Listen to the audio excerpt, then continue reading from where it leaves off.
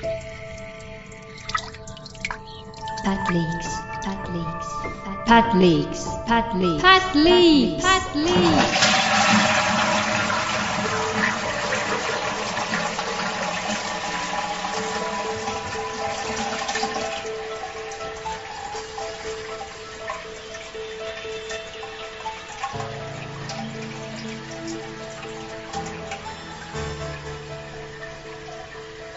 Hello, my name is Tiina Vaittinen and I'm a postdoctoral research fellow at Tampere University, Finland. I have recently started a new research project that maps the global political economy of adult incontinence pads. This means, quite humbly, that I seek to understand everything that happens around the everyday commodity of the so-called adult diapers.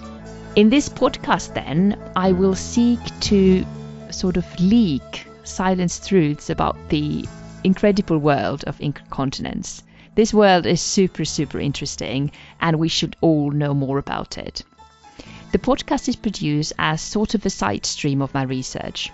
I will talk with a whole range of experts about all kinds of matters to do with incontinence, from experiences of living with the condition to what causes it and how it can be treated or even cured, to environmental concerns of waste management and questions of infrastructure, to market outlooks in the global continence product industry, to the super interesting developments that are taking place in the field of continence technology.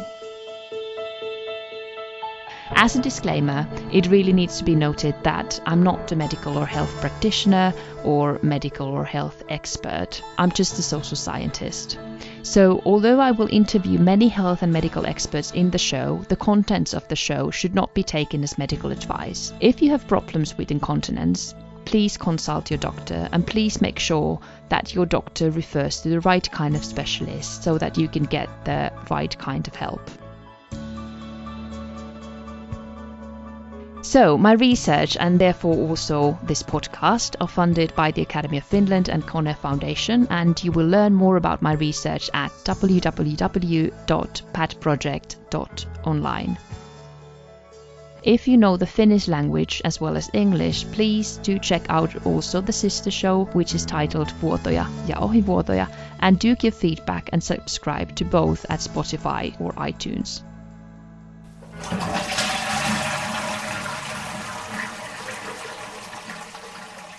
Hello everybody. It's been a really long time since the last episode of Pat Leaks, and if anybody's been expecting new episodes, I'm really sorry for the long wait. I've been thoroughly occupied with a lot of stuff to do with actually doing the research, as well as obviously the endless funding applications and emails and so on. And actually pretty much a little bit depressed maybe with the COVID situation. I really miss working with people a lot, and research is always a lonely job, but this has been lonelier than ever. But it's hard for everybody, and I hope you are all pulling through nicely. And if we are a bit down, I think we need to kind of maybe allow ourselves to be a little bit depressed, and then maybe tomorrow is a better day. But yeah, today I'm in a studio. I just finished recording a Finnish version of the podcast, or the Finnish podcast, an episode for that on building elderly care homes and how in the construction industry, how questions of space and pads come into play. I really hope that I will get a chance to do a bit similar episode in English as well, because we had a really interesting and intriguing discussion with a representative of a construction company. And a few days ago, I got the pleasure to record an episode with my good colleague and friend, Dr. Christopher Chatterton, who's also working in the project, doing bits and pieces. He's based in the UK, and he's a medical sociologist and a bioethicist who has an interest in stigmatized health problems and particularly incontinence. He also has some lived experience of the condition and is really keen to break the taboo around the issue. And we've been working on this project with Chris now for over a year, and quite recently an article came out in which Chris is one of the co-authors, and this article came out in the journal Neurourology and Urodynamics, and this is a paper that seeks to standardize the terminology that we use of adult incontinence pads, which are also sometimes called diapers, which some people see that is a stigmatizing term, but then, as we discussed with Chris, sometimes then people who use the pads themselves might actually prefer the term diaper as well. So there are various different controversies around the question that what should we call it? What is this thing? What is an appropriate, politically appropriate term for the product? And it is quite telling in many ways that when they sought to standardize the terminology, the name of the article is An International Continence Society Report on the Terminology for Single-Use Body-Worn Absorbent Incontinence Products. And as Chris mentioned to me in our discussion, it is really quite a mouthful, isn't it? But at the same time, there really is a demand for this kind of document. So we ended up talking about the article and the terminology for incontinence products for, I think, over an hour. And during the discussion, we seemed to be almost like on opposing sides, that I was somehow seeking to critique this new article, which was really not my purpose. So I think you need to bear that in mind as you listen to our discussion. But so, next, I think it's episode 3?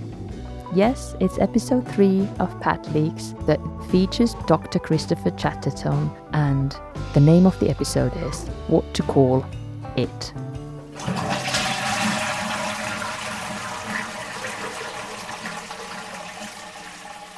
So, welcome everyone. This is the, I don't know how many episode of Pat Leaks, the podcast on incontinence matters. And today I'm talking with my good friend and colleague, Dr. Christopher Chatterton, who's based in the UK, and he's also working in my project on the global political economy of the adult incontinence pad.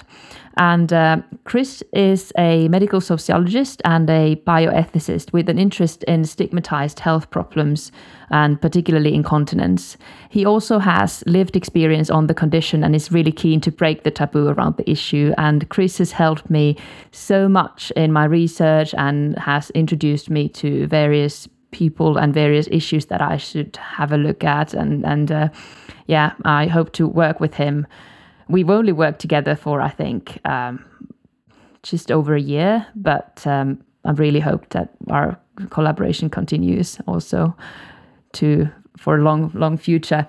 But today we are going to talk about stigma, but we start the discussion on what to call it, namely the incontinence pad. Chris has been part of producing this International Continence Society report on the terminology for single-use body-worn absorbent incontinence products. I'm almost out of breath when I spell that out aloud.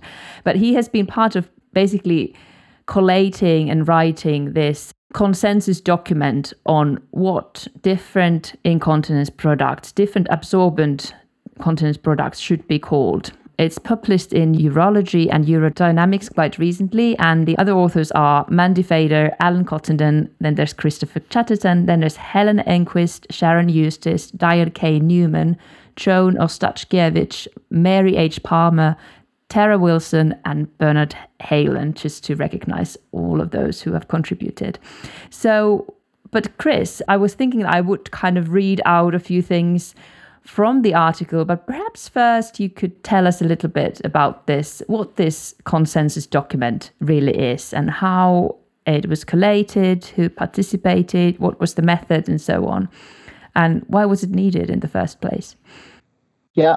Thank you, Tina, and I've really been enjoying working with you as well. So it's nice to have the opportunity to talk about this particular project a little bit. Yeah, the International Continence Society, and it was also later joined by the International Standardization Organization, who were actually working on a similar initiative. They wanted to come up with sort of standardized terms and terminology for what it's a bit of a mouthful, the so-called single-use body-worn absorbent products. And in the end, we arranged, there was a committee.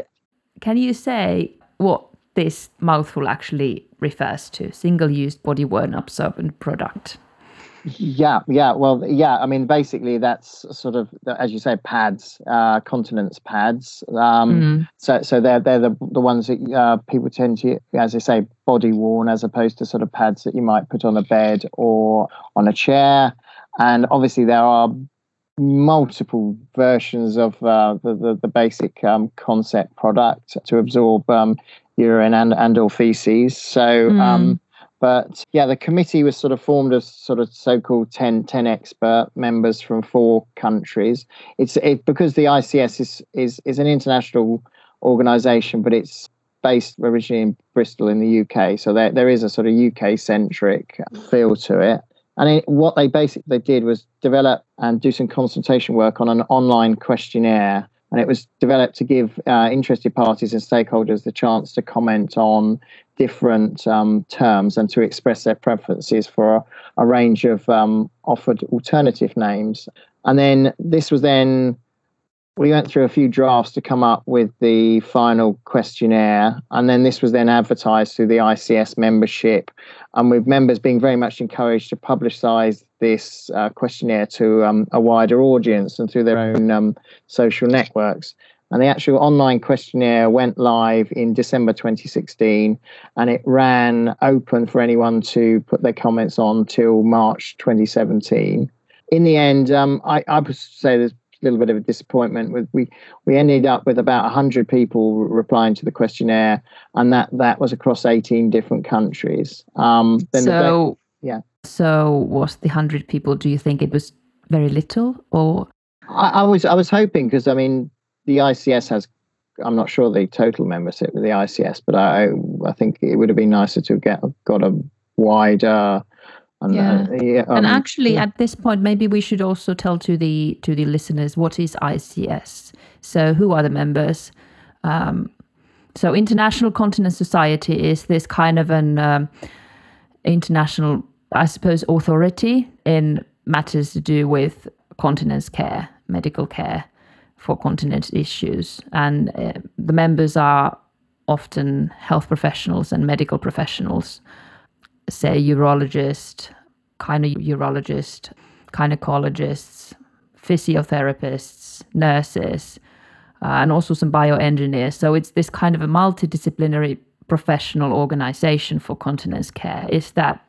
Did I define it correctly? No, that's perfect. Yeah, it certainly I think it started out more sort of professional urologists originally, and it's expanded as they've gone on. But it sort of ends up being a sort of international arbiter for a lot of the sort of definitions for continence and wider issues and guidelines for varying treatments and everything. And they've got quite a long history of producing various consensus documents and guidelines. So this is basically a continuation of the work that they've been doing for many years. So I mean, and also maybe then if you got 100 answers to what these products should be called, and mostly members, I suppose, members of ICS, so kind of professional community making definitional work for the possibly for the professional community, do you think, or also in wider terms? Yeah, I mean, I think that's a fair assessment. I mean, I think they genuinely went out to get as wide a viewpoint as possible, and I think it was encouraged to spread it to patient support groups and the wider community. But did you get answers from patient support groups? I'm not actually sure about the final data on that. Yeah, but, I just realized that we could access the data as well, or at least parts of it through ICS, but I didn't have time to look at it before we. But anyway, I kind of interrupted you. So you said that you were disappointed on the number of? Yeah, it would have been nicer to get a bigger response. I think it was quite interesting. We managed to get 18 countries. It was just sort of quite encouraging. But do you remember which countries were involved?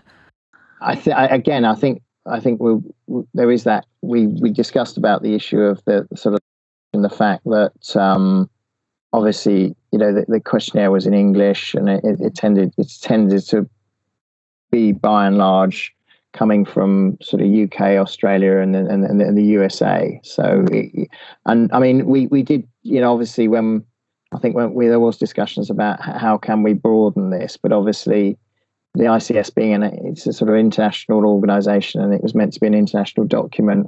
English was chosen as the sort of most appropriate language to work with, but we did. And we can talk about the language a little bit more in a bit, actually. But anyway, yeah. So the questionnaire was completed by 100 people, and the questionnaire was asking basically about terminology of what to call different kinds of continence, body-worn, absorbent continence products, and then after that. The questionnaire was completed by 100 people from 18 countries, and then what happened? Yeah, once that we came up with a draft of the data that we found, and then we actually put that to a open meeting at the ICS conference. They have a yearly conference, and that was an open event, and it came up with sort of draft conclusions from that data, and I think it's something like 12 people actually attended that event. It's an expert-oriented environment, and that was open to people to comment on. And then, obviously, from that, they collated the data a bit further and came up with these. The consensus document basically came up with 7 distinct product design categories. Yeah, I think this is really, for instance, when I started to do this research, and basically I'm just mapping what's going on around adult incontinence pads. But then, of course, when you enter the field, you realize that, oh my God, there are so many different products. And of course, they have different names. And then this consensus document now came up, or not really came up, but kind of chose the terms which should be used for each different kinds of products. And altogether, there were 7 different products that are basically body-worn, absorbent pads.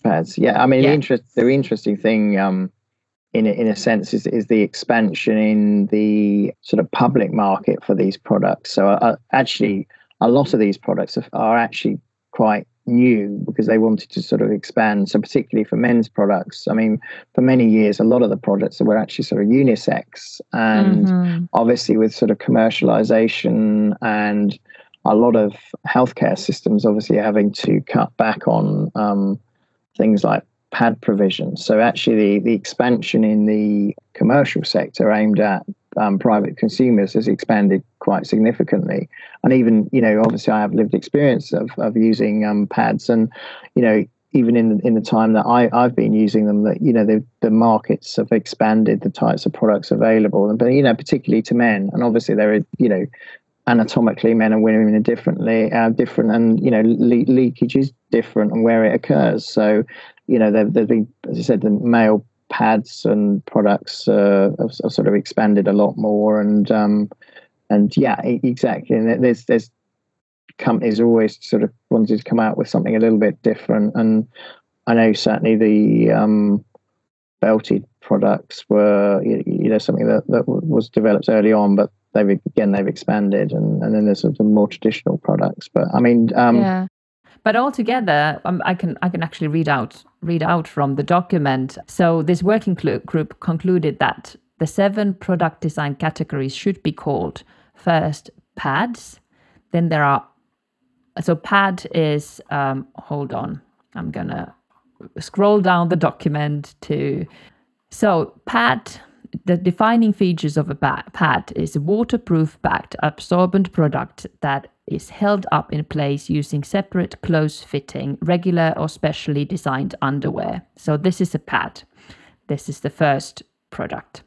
Then there are unbacked pads, which are absorbent products without a waterproof backing used either inside another product, such as like some bigger product, or on its own. And when it's used on its own, it needs to be secured using separate close-fitting underwear, which itself includes waterproofing in the pad area. So this is different from the pad because it's unbacked, so it doesn't have this waterproof material. And then there are different male products, for instance, male pads, which are waterproof backed absorbent products for men that are designed to cover the penis and scrotum and are held in place using separate close-fitting, regular or specially designed underwear. Then there are male pouches. Is that how you pronounce it? Yeah, that's right. Yeah. And those are water-backed absorbent products for men, fashioned into a pocket into which the penis and sometimes the scrotum too is placed. They are held in place using separate close-fitting underwear. So really kind of these really detailed descriptions of what different products there are and how they should be called, and how the different layers should be called, and so on and so on. So, and then there are pull-on pads and all-in-ones, which can sometimes also be called wraparound pads and adult briefs. And I will get back to these products in a bit. But yeah, so a lot of different products which you wouldn't know about the variety if you didn't somehow either live with the condition or work with it, or if you don't have any sort of touch base for life with incontinence, you wouldn't know about the whole variety of the products. And for instance, actually, I didn't know about these male pouches before I read this article. Yeah, no, I think it's really interesting. I mean, I think the idea behind it, because there are so many different types of products now, and there's so many different terms for it. I think the aim was to also sort of try and sort of streamline the language used, but as much to help carers and people living with the condition and healthcare professionals, because there's so much confusion around it. There's a tendency to trying to compare different products like for like becomes difficult, and even just talking about them and not understanding what the other person's talking about, and that gets down to the care that someone might be given, or if they're used to using a certain product, or in the community one product's used, or in a hospital or care home something else is used, or in someone's private house. So yeah, I mean, it's trying to make it easier, and obviously companies themselves have different terms for it, as well as the medical profession, and of course obviously patients and carers and individuals living with continence in the community obviously have their own ways of talking about it. So yeah, it's trying to simplify it. And I mean, it's not a perfect document. If you do anything with consensus, it's never going to be. Yeah, and I think I kind of somehow see it as also as beginning of discussion, or alternatively, the way I read it somehow reads as it's probably really, really helpful for professionals on the field. But whether these kinds of terminologies are actually taken into use in the sort of lay language, because some of them are really quite mouthfuls. And then, for instance, you can use the term pull-on pad, but then the term pull-up is already infantilizing because it refers to the kind of like children's pull-up diapers. But then, especially if English is not your first language, pull up or pull on, or which was it? Oh my God. And now I don't know. And now I don't actually know how to call this. So I'm not going to talk about it at all. So I think there are kind of, but yeah. I think it's really good. It's a starting point. I don't think anyone would say anything else on it, and it's good in a way.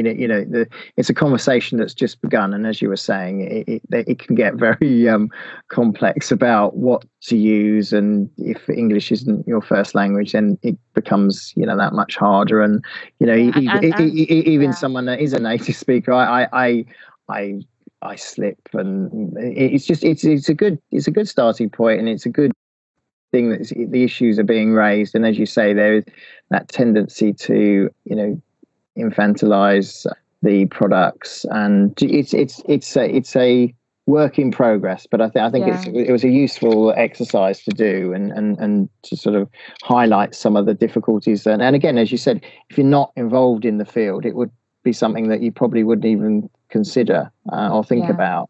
And I suppose also, when I'm thinking about the data that you received, it's really in many ways quite limited, in the sense that it's 100 responses and mostly from ICS members probably, so which is a rather expensive institution or association to actually be a member of. So you wouldn't necessarily, or probably didn't get possibly any responses from nurses who work in continence care in their day-to-day work or assistant nurses, or so then I suppose the data on which this terminology is decided upon could be quite different as well.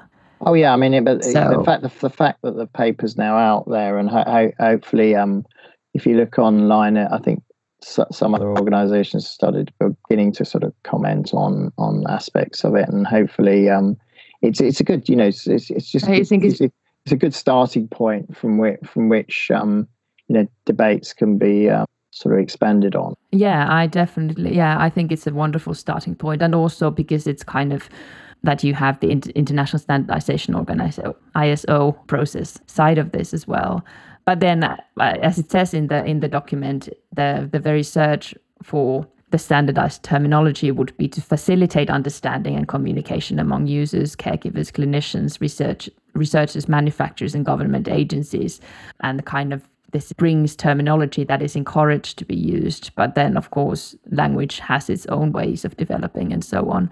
Oh yeah, I mean language is fluid, and language never stays still. And and different communities and will use different language in different environments. So it's I think we're probably going to go on a little bit, aren't we, to talk about stigma around continence issues anyway, and it's a sort of indicator of what are much wider issues around incontinence and the language used, and the products and what you term the product. It's the tip of the iceberg around incontinence issues and things, and it's kind of a tip of the iceberg, but at the same time it's really underlying thing as well when it comes to the stigma. And we will go to the questions of stigma in a bit. And probably listeners have also realized that we have spoken partly in a language that is really hard to understand because we are avoiding certain terms.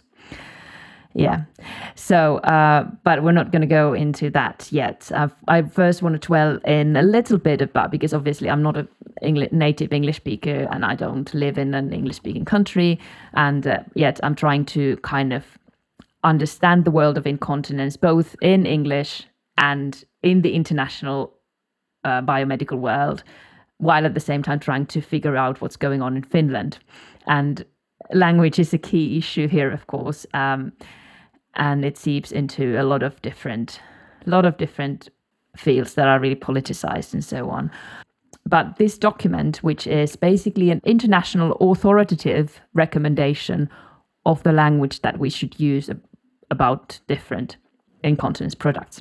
The document is in English, as we have mentioned, and all apart from one of the authors are from an English-speaking country. All the rest are from the UK, Australia, or the USA. This is partly and largely to do with the reason that ICS, even though, as with many professional and academic organizations, even though we say they are international organizations, they tend to be really Anglo-American.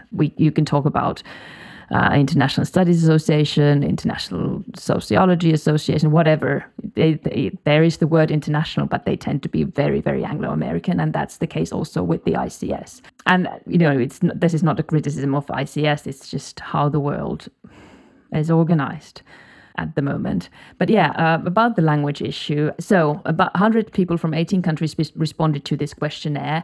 About a third of those who responded to the questionnaire, on the basis of which these definitions were formed, declared their nationality was from the UK. So a third of the respondents were actually UK-based. So this is very not only English document, but also very UK-based document, even though it's international recommendations. And then a further third were from other English-speaking countries. And 2/3 of the respondents lived in Europe, and around a quarter in North America, and about 9% in Australasia. So that makes, so most of the respondents came from the so-called Western world. You mentioned that the question of language and translatability of this international consensus document was discussed in the group, and cultural differences. But can you tell us a little bit more about that? It was definitely touched on, but obviously, as you were saying, because the nature of the ICS and their sort of remit, obviously, also being a UK-centric organisation with a sort of wider outreach, obviously, a lot of the, as you say, it's more of a technical document, and obviously science and medicine, the sort of English language tends to be the one that people use. So obviously, we were aware of the limitations, and that there was discussion about how we can, potentially expand this to, wider audiences and where English isn't the first language. But it was obviously we saw the limitations of this, and there was a limited time that we could actually run the questionnaire, and obviously, I think this was a good thing to put out there initially. But yeah, we certainly understood that.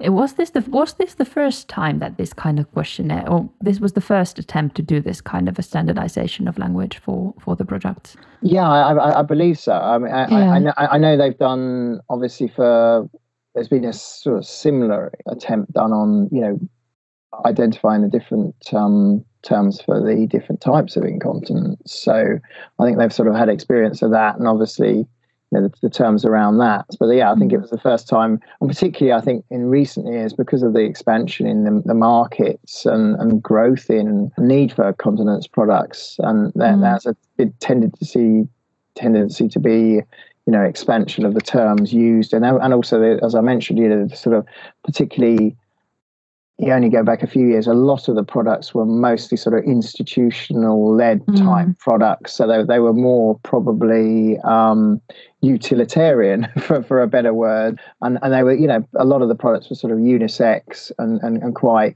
basic type products. But obviously, in the last few years, technology, different uses of materials, the growth in the private sector market, the consumer market, So was it also a little bit that providing this sort of terminology would then, so that at least the market actors wouldn't name their products in infantilizing ways, or these kinds of motivations as well? Yeah, that was very much. I mean, obviously, the sort of adult diaper term, or in the UK, the sort of term nappy. There's a lot of connotations with that, and it's still quite interesting, because actually, if you look at the results, there were I think it was 4. There was something that they still thought using. Yes, and I want to actually read that out loud, because hold on. Yeah, because this is obviously also, as a Finnish speaker, kind of, there is something that really touches me about this language question here, and in the sense that it doesn't necessarily make it easier for me in Finnish to try and come up with destigmatizing terms, and I will elaborate on that in a little bit. And that's definitely, I absolutely do not want to criticize. This is a really, really important consensus document that is produced, and definitely a sort of basis for discussions. And obviously the data was limited, time was limited, but this is the first time that a document like this was produced. So I think it's also a big beginning.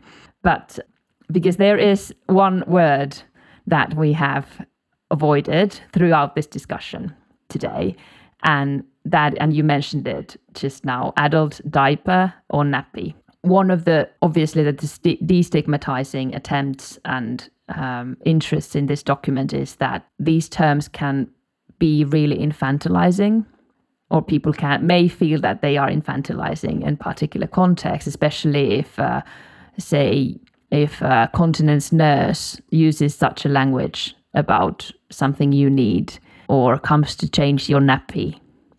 that's why we have spoken about body-worn absorbent products that can be separated into different categories. So this question of infantilizing or childlike language is key, or one of the key reasons in this document, isn't it? Yeah, no, it's a key factor because the number of times that the term adult diaper is in texts or people routinely, and obviously, I mean, I come at it with multiple hats on here. Obviously, I come at it as being involved in the document itself, and obviously, the professionals have certainly tried to move away from using infantilizing terms, to try and destigmatize. But then as a sociologist, I'm, aware that obviously the professionals have their own communities to serve. And then obviously there's other issues.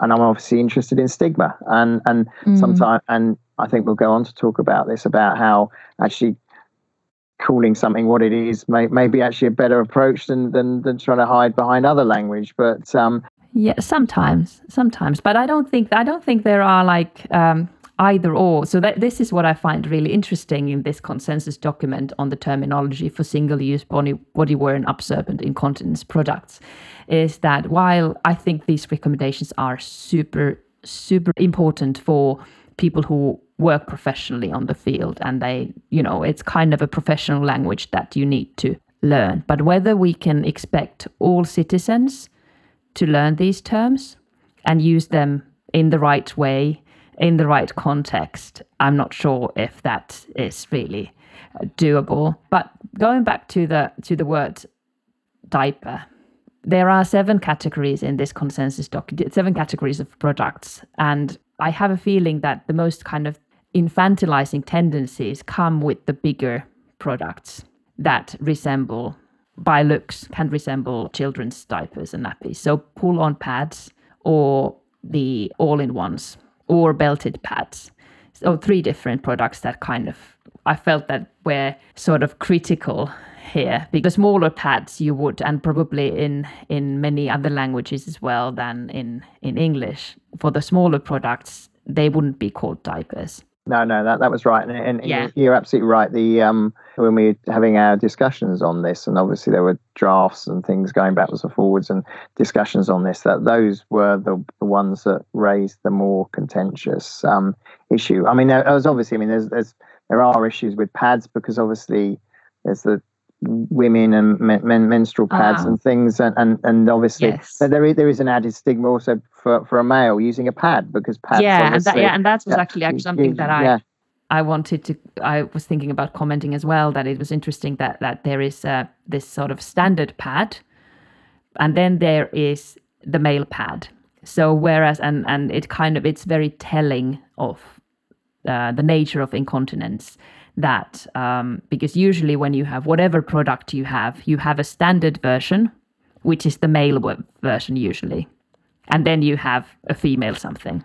But when it comes to incontinence and pads, you have the standard pad, and then you need to name the male pad as male pad to make the distinction. So I think there are a lot of sort of really interesting politics of language here in this document, which is of course because this is a document for medical professionals and people working on the field. So obviously the things that I'm raising now are more sort of sociological and political questions, which don't have to be in a document like this. But I found it very, very interesting. But I think there's also is that difference between the pad, as you were pointing out, the larger, more absorbent pads have tended to be seen as more as an institutional or almost medical product, and seen in terms of illness or aging, and the smaller pad for the want of a better word, smaller leaks. Leaks can affect people. Small leaks can be just as traumatic as larger leaks, but I think there is that difference, and there is that sort of institution, as you said, the medical boundaries, and as you go up into the sort of more absorbent, bigger products, and obviously with their connotations around childlike products, it's it's there that when you actually start drilling into the issue, there are multiple layers involved in this. There are now multiple issues that and unless you sort of end up in the field, and you don't realise the levels and you know, at the end of the day, language does matter. Was there a feeling in the in the committee who was writing this report? Was there a sense that we can get rid of the word diaper when it comes to adult incontinence pads? I think certainly that people believe that we can actually just refuse to use the word diaper. That there was certainly a feeling that definitely in any professional document or in any professional sort of more institutionalized or literature, that there was a desire to move away from that. And it's not the first time. I mean, there's actually mnemonics for identifying causes of incontinence, and the mnemonic is actually diapers. So and that they've been moving away from that. There's been discussions certainly with nursing level about, you know, what you call a product and how you treat someone with incontinence in the wider issue.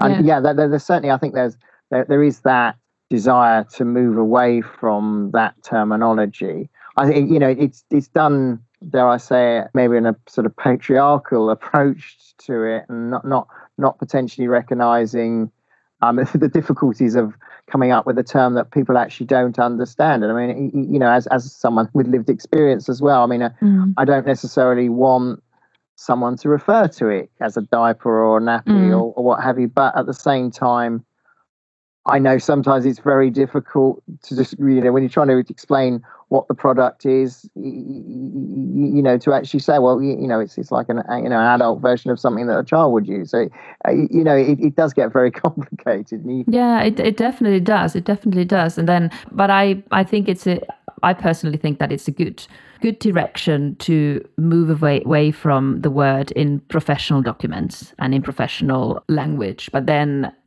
I think you need to look into the context before making judgments of people who use the language, because there can be several other reasons that, and also this brings me back to the question of English language versus some other languages, for instance, because for instance, the all-in-one, so it's the wraparound pad, when in the questionnaire regarding what we should call this kind of product, which is now called all-in-one, the online questionnaire revealed a diversity of views of what this category of product should be called, and respondents from 4 countries favored the term diaper, but many others were against the term because of its connotations to infants.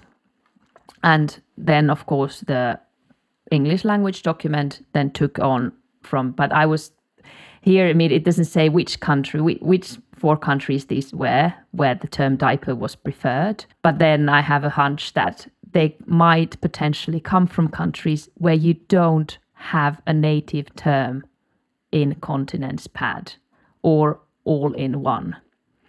So you in order to respond to the questionnaire, you would actually have to not use the terms that make sense in their own countries.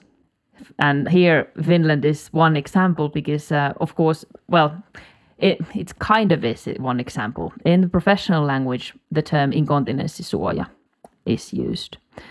But the term incontinence itself, it's a borrowed term. So for lay people, it doesn't necessarily mean anything, or they might not know what it means if you're not trained in a health profession, or if you don't know about English language, or if you don't live with the condition. So then the lay term, vaippa, is the only term that people actually understand immediately. Then if you have this, if we would have to translate all these terms into Finnish, then that would mean that we end up not only medicalizing Finnish language, but then at the same time bringing in terms from other languages.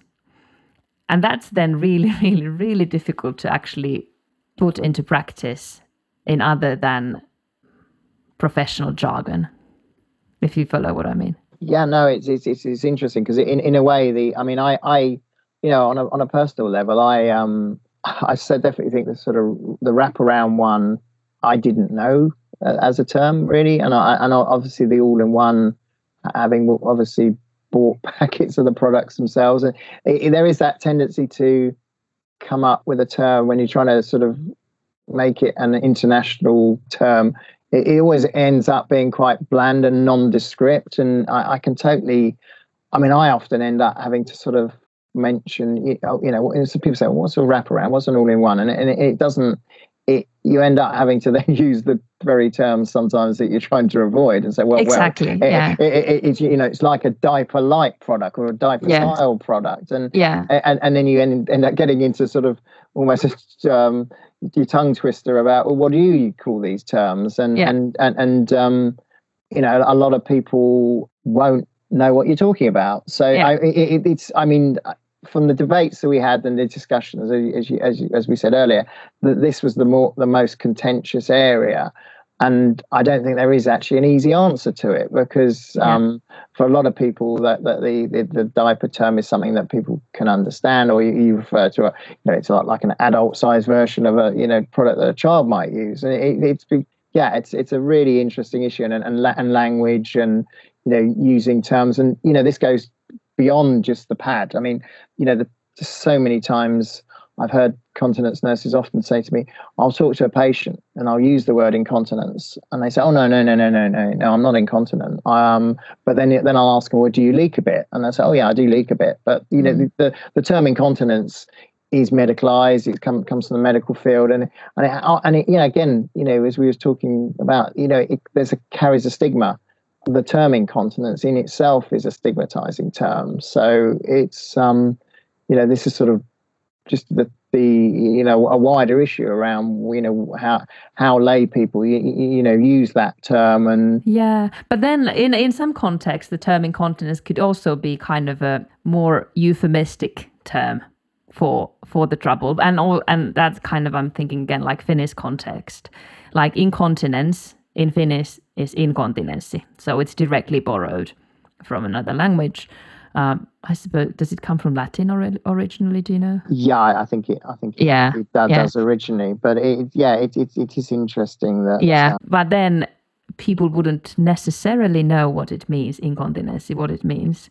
But then you need to clarify that virtsan tai ulosteen karkailu, which means urine or fecal leakages, or not actually even leakages, it's like urine or fecal runnings is what would then make sense to people.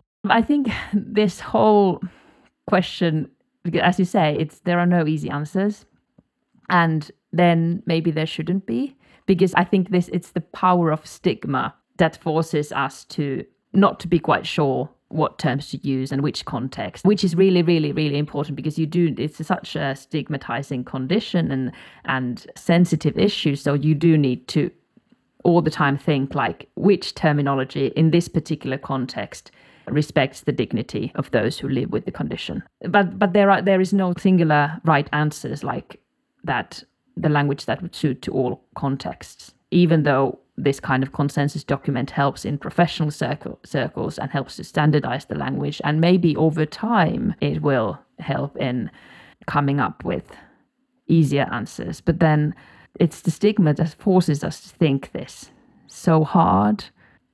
There is a risk that then we end up with no words that we dare to use, and then we don't talk about the issue at all.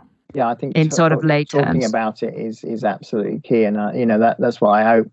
Actually, the single greatest thing from that document, I hope, is that it starts a conversation, and as you say, it's all about the context, and realizing what particular people find comfortable and the terms to use, and there are.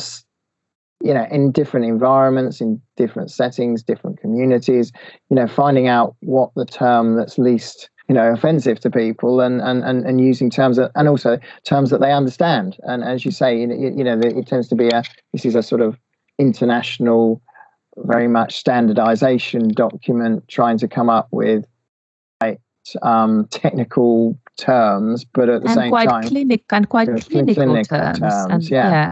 But that would work in different sort of clinical contexts and commercial contexts, but then of course language lives its own life in other contexts all the time. There's a tendency, if you look at the pad manufacturers, aimed at hospitals, they may use the term incontinence, but if they're aiming at the commercial sector or the public sector, they would use something like bladder leakage or bladder weakness, and it's as you say, the stigma around the condition is thus that anything that's associated with the issue is potentially stigmatizing. So there's a lot of tendency possibly to hide behind euphemisms for things.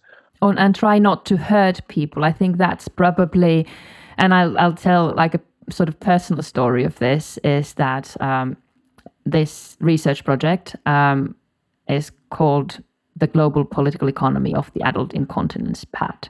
And in the Finnish translation of the project name, I had to use the term vaippa, diaper, because otherwise people wouldn't understand what this research is about. So in Finnish, this is about aikuisille suunnattujen vaippojen globaali poliittinen talous. So the global political economy of adult diapers is what I had to name this in Finnish, so that the funders understand and people understand what this project is about.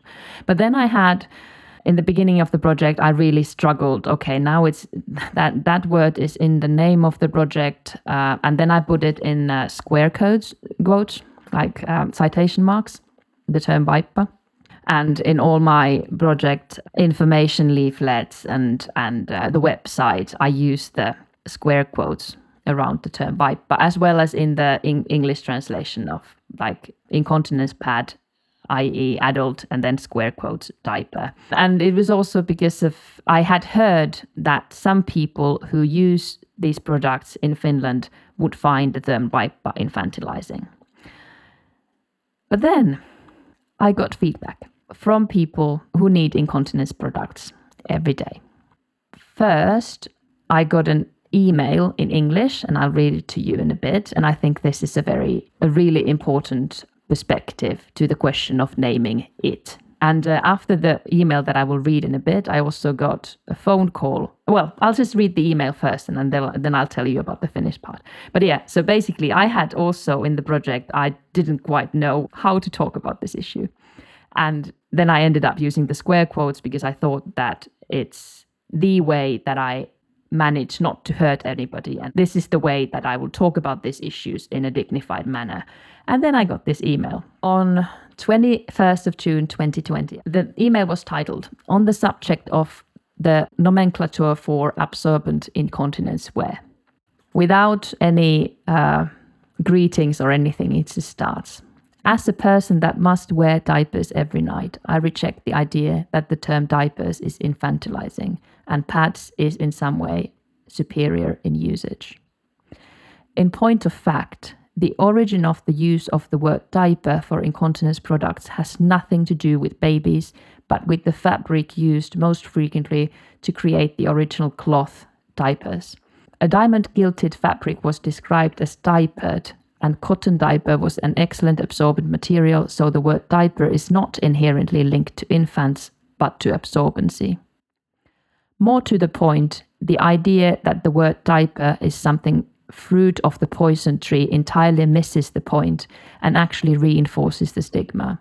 Even if you try to pick another word like pad, you're not fooling anyone. Everyone knows what it is, and it's quintessentially the same garment that babies wear. Tiptoeing around the word diaper seeds the ground that an adult in such a garment is shameful. So shameful we won't even admit what it really is and have to use alternative phrases. As though we are too ashamed to live in our own reality. As though a diaper is that which must never be spoken aloud. Please, and this is addressed to me, please do us all a favor and don't treat us like the infants you're claiming you're giving us the dignity to be separate from. I, for one, don't want to make pretend or act like I'm made of glass. If I'm going to overcome the stigma, even to myself, I have to meet the reality of what it is. The reality is that I have to wear a diaper to bed. That is what I live with. And I was... First, when I got this email, I was really ashamed. Oh, shit. Really, honestly, I was exactly what I was doing, tiptoeing around the stigma when I was thinking, what is the term that I can use of these products? And then having heard that diaper can't be infantilizing, then I just refused to use it at all. But then hearing that this choice then was hurtful, I think it was really eye-opening to me in many ways. While at the same time, I kind of immediately also really totally agreed with the writer. This is a guy, a man who wrote this letter from an English-speaking country. And not long after this, I got a phone call in Finnish from somebody who in Finnish referred to himself as crippled. And he said that I've lived with these products all my life, and I don't really understand why you use the square quotes around the term vaippa. And so again, very much the same question was raised. So in the end, after these two encounters, one over email and the other over a phone call, I ended up taking the square quotes off from the website when I mentioned the term vaippa or diaper. Or I think I did. I think I cleared it up throughout. And immediately I was like, well, did I do the right thing now either? So am I hurting somebody again when I'm using this term? Thoughts? Yeah, no, it's really interesting because I'm sitting here thinking, I've got my medical sociology hat, but then I've also got my personal perspective. I think, I'm a male and I'm someone that wears a pad every night as well. And I understand that perspective, where they're coming from.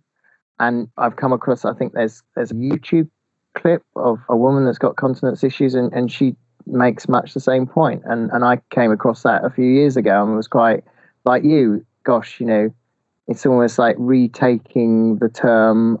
It's similar, I suppose, in a way to how sort of racial terms are sometimes retaken by the people that are being racially abused and taking it and used in the context that, we're proud of that the term and things. But obviously I have a different perspective, and maybe if you've always lived with it, I'm someone that developed continence issues later in life.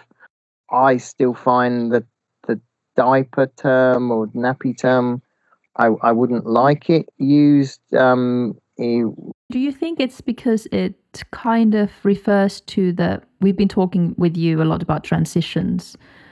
Do you think it is because it kind of reminds you of the transition from being a full adult in a sense, or what is assumed to be the full adult?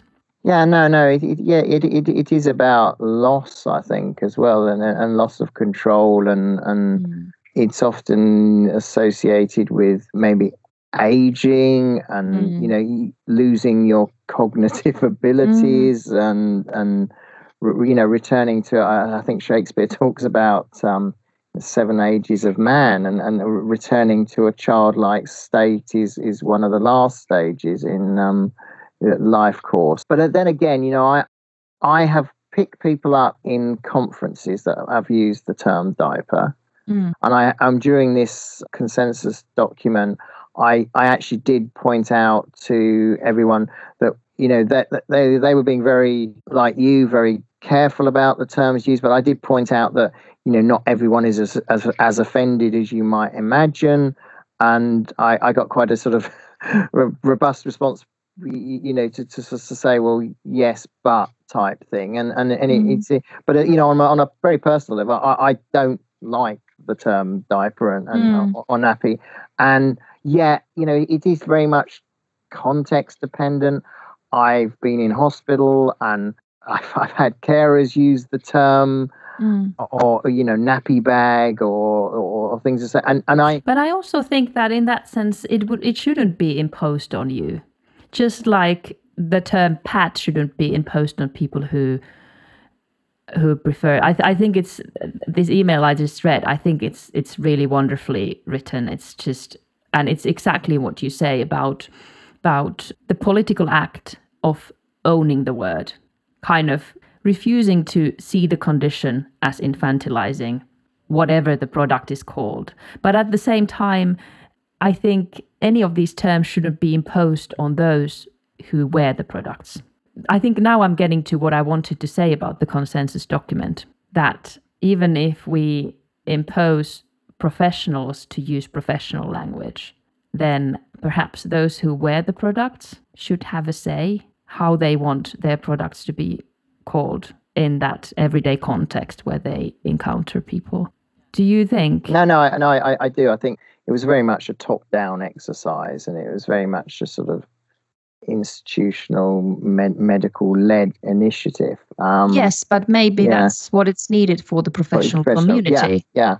But, everyone knows that there's language and there's language, and, what's used on the street or what's used in everyday language is, often very different. I mean, I know that the continence nurses and the doctors struggle with the issue of, the terms around incontinence. A lot of lay people don't, recognize the term. And then we come to the problems that if professionals struggle with the terminology and they don't know what terms to use, the professionals end up not asking.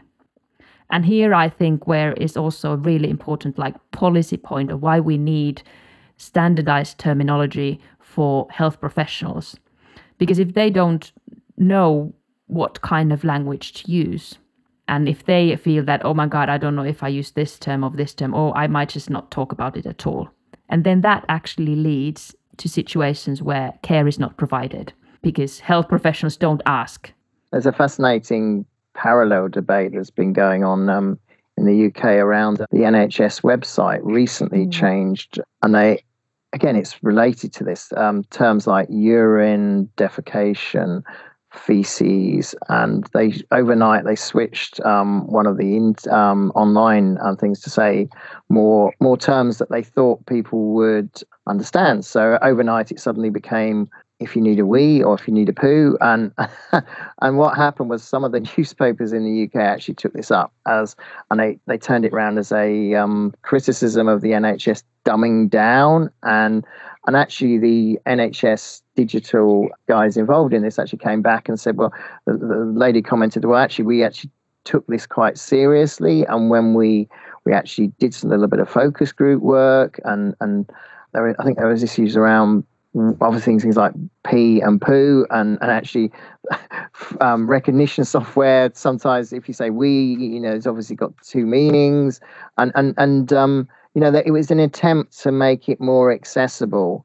And some of the newspapers are saying, well, it's dumbing down the language. So I think there is a great deal of actual effort that does go in to try and make it as accessible. So in life, you wouldn't necessarily say, as a layperson, I'm just going off for to urinate or urination. They are more technical terms. I think I want to start using that. I'm just going to go and urinate. Yeah. It's time for my morning defecation now. It's on a personal level, I struggle because I obviously know the very technical terms for it, but then sometimes if I'm in my patient mode, or I want someone to realize how it is a personal issue to me, and if I said, incontinence, maybe people wouldn't understand or realize that I am a patient, and it's embarrassing. And if you say you wet yourself and it's awful, there's so many.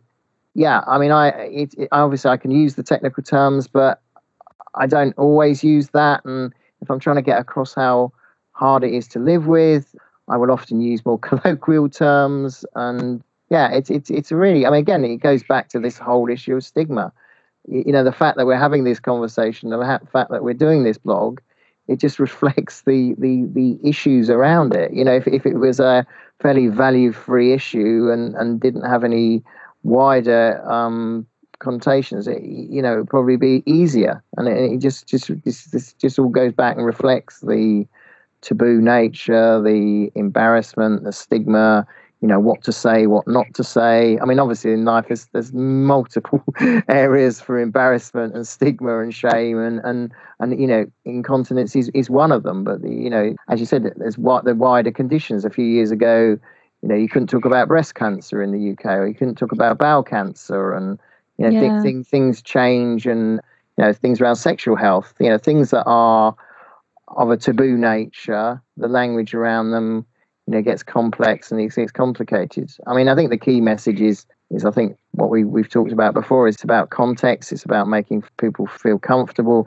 It's about accessibility, and people can use the language that they understand or they're more familiar with. Yeah, it just certainly goes back to the whole thing. You realise that the stigma and shame and embarrassment around the condition makes it hard to talk about. And then, as you say, the key issue is really not to not talk about it, or not to get too panicky about what to use, but the language can make it difficult, and the key to breaking the stigma, in my view, is to talk about it more openly.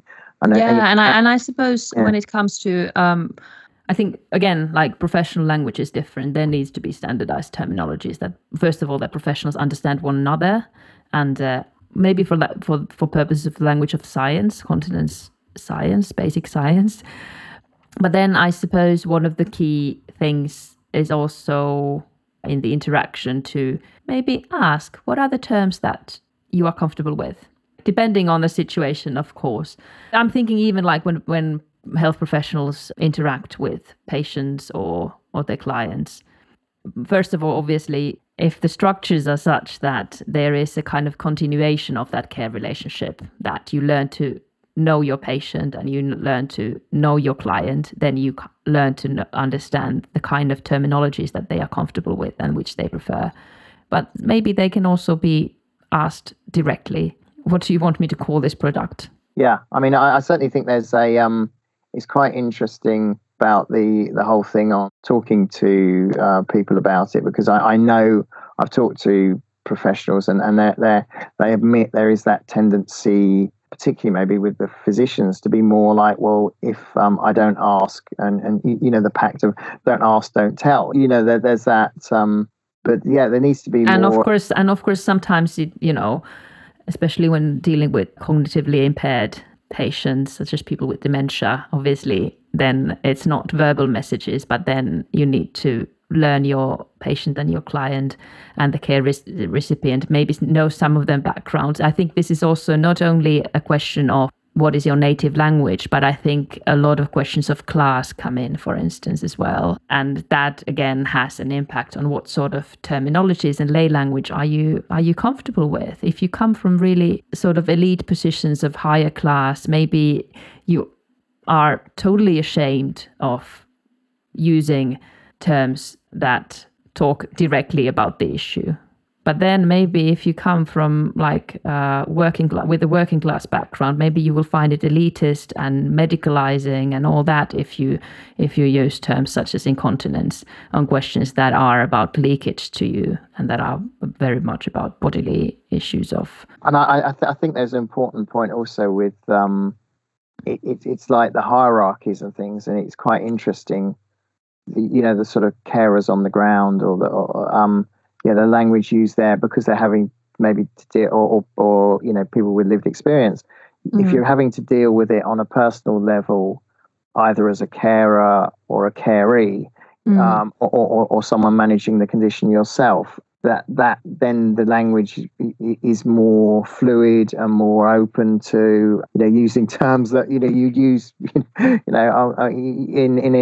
more everyday life. And of course the class background of the carer as well, depending on what they are comfortable with, and yeah. I mean, again, it's sort of personal experience on this, and I've always had the attitude that it takes a lot to sort of offend me, and I if it's done in a way that's not trying to in any way embarrass or make you feel undignified, I'm fairly comfortable with all sorts of terms for it. And even within our family, I have a young son, and we've had these debates about what to call them, and the products, or diapers, nappies, or it's like, well, Daddy, that's what it is. I'm seeing it as that product. So it's a very, there is quite a lot of nuanced debate around it, and in certain contexts maybe you would be offended, in other contexts it's say it like it is. And so I sometimes end up getting twisted in this, and I'm not sure sometimes what I feel about it. And it illustrates again how complex it is, and how it is very context dependent, and different environments, that's the way someone says it to you. I've been in a consultation, and out of nowhere someone's asked, a medic's asked me about pads, and because we were having a conversation not entirely related to that, and it's like, whoa, where's that come from?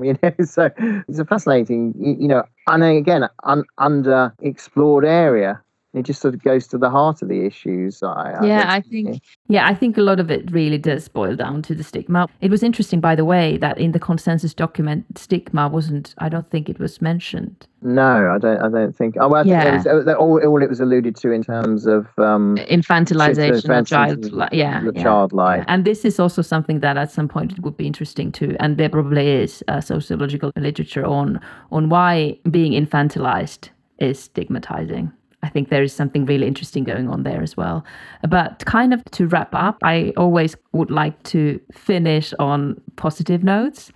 We've talked a lot about the trouble of using the right terms and finding the right terminology. So I suppose one of the key things that I would want to take home from this podcast or deliver to the listeners is, even if the language feels troublesome, and even if you feel that you don't have the right words, still, let's talk about incontinence. Let's talk about fecal leakages. Let's talk about urine leakages, because only that way we can actually start dismantling the stigma that makes it so difficult to speak about. And I was also thinking about the power of stigma. We can think about it in positive ways as well, in the sense that because the stigma is so powerful that in incontinence, that it avoids us doing many things, and it forces us not to speak about the matter and so on. But that also means that there's a lot of political turbulence there, that once you actually start talking about those issues, and once you start dismantling the stigma, when that power tension comes down, a lot of really amazing things can follow. Do you follow what I'm trying to say? Yeah, no, I absolutely agree. It's so powerful that we can use this power to turn it into something positive, but just kind of fighting the stigma.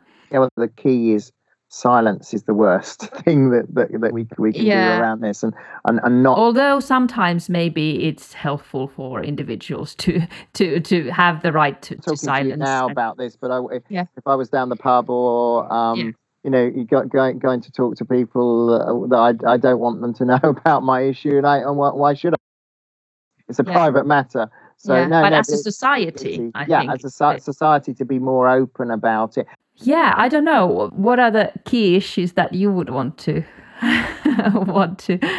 take home with the podcast? I mean, I think the paper was a good start, and I think the fact that we're having this discussion and talking about it is the key, and realizing that there are multiple viewpoints, multiple perspectives, and to as you say, not just recognize the professional or the Eurocentric, UK centric, and realize that that language is very different in different contexts and countries and worldwide, and to recognize that we need to be obviously aware of that, and realize that this isn't the end of the process, but quite the opposite. Quite the opposite. For me, it's a good document because it starts a debate, and if people are going to talk about it starts the debate, but it also starts to standardize, and I think it's really helpful, particularly for health professionals. So if you are a health professional and listening, and if you are working on this field, do go and read.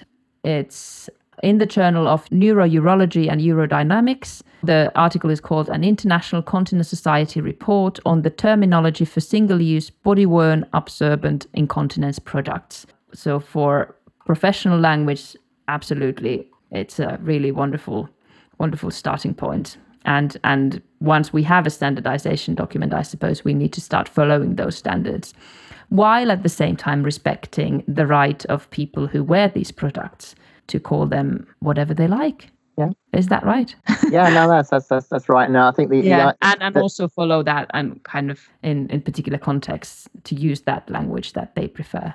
Yeah, no, it's just pointing out the issues around the terms, and obviously the ICS has done similar work, and I think you can look at it through the ICS website as well, and again they've got other standardization documents, and realizing that theirs is a fairly narrow remit, but as you say, it's a good. I hope it goes a little bit beyond the professional thing, and to start wider conversations about continence as a whole and issues of language use. And I know there are other articles and debates around as we mentioned what to call incontinence in itself, and this again feeds into this whole thing about talking about the issue, what language to use, and as you say, it should always be a positive perspective. And for me, it wasn't perfect, the consensus document, but I think it was never intended to be. It's tended to open up a debate and to try and come up with terms that, at least come up with sort of basic terms that people can recognise and maybe start to use more, but realise that language is rich, and that whatever people are comfortable with, and whatever. And it was a long process as well. It took a lot of time to get it together, and it was also something that you need to bring this process to an end.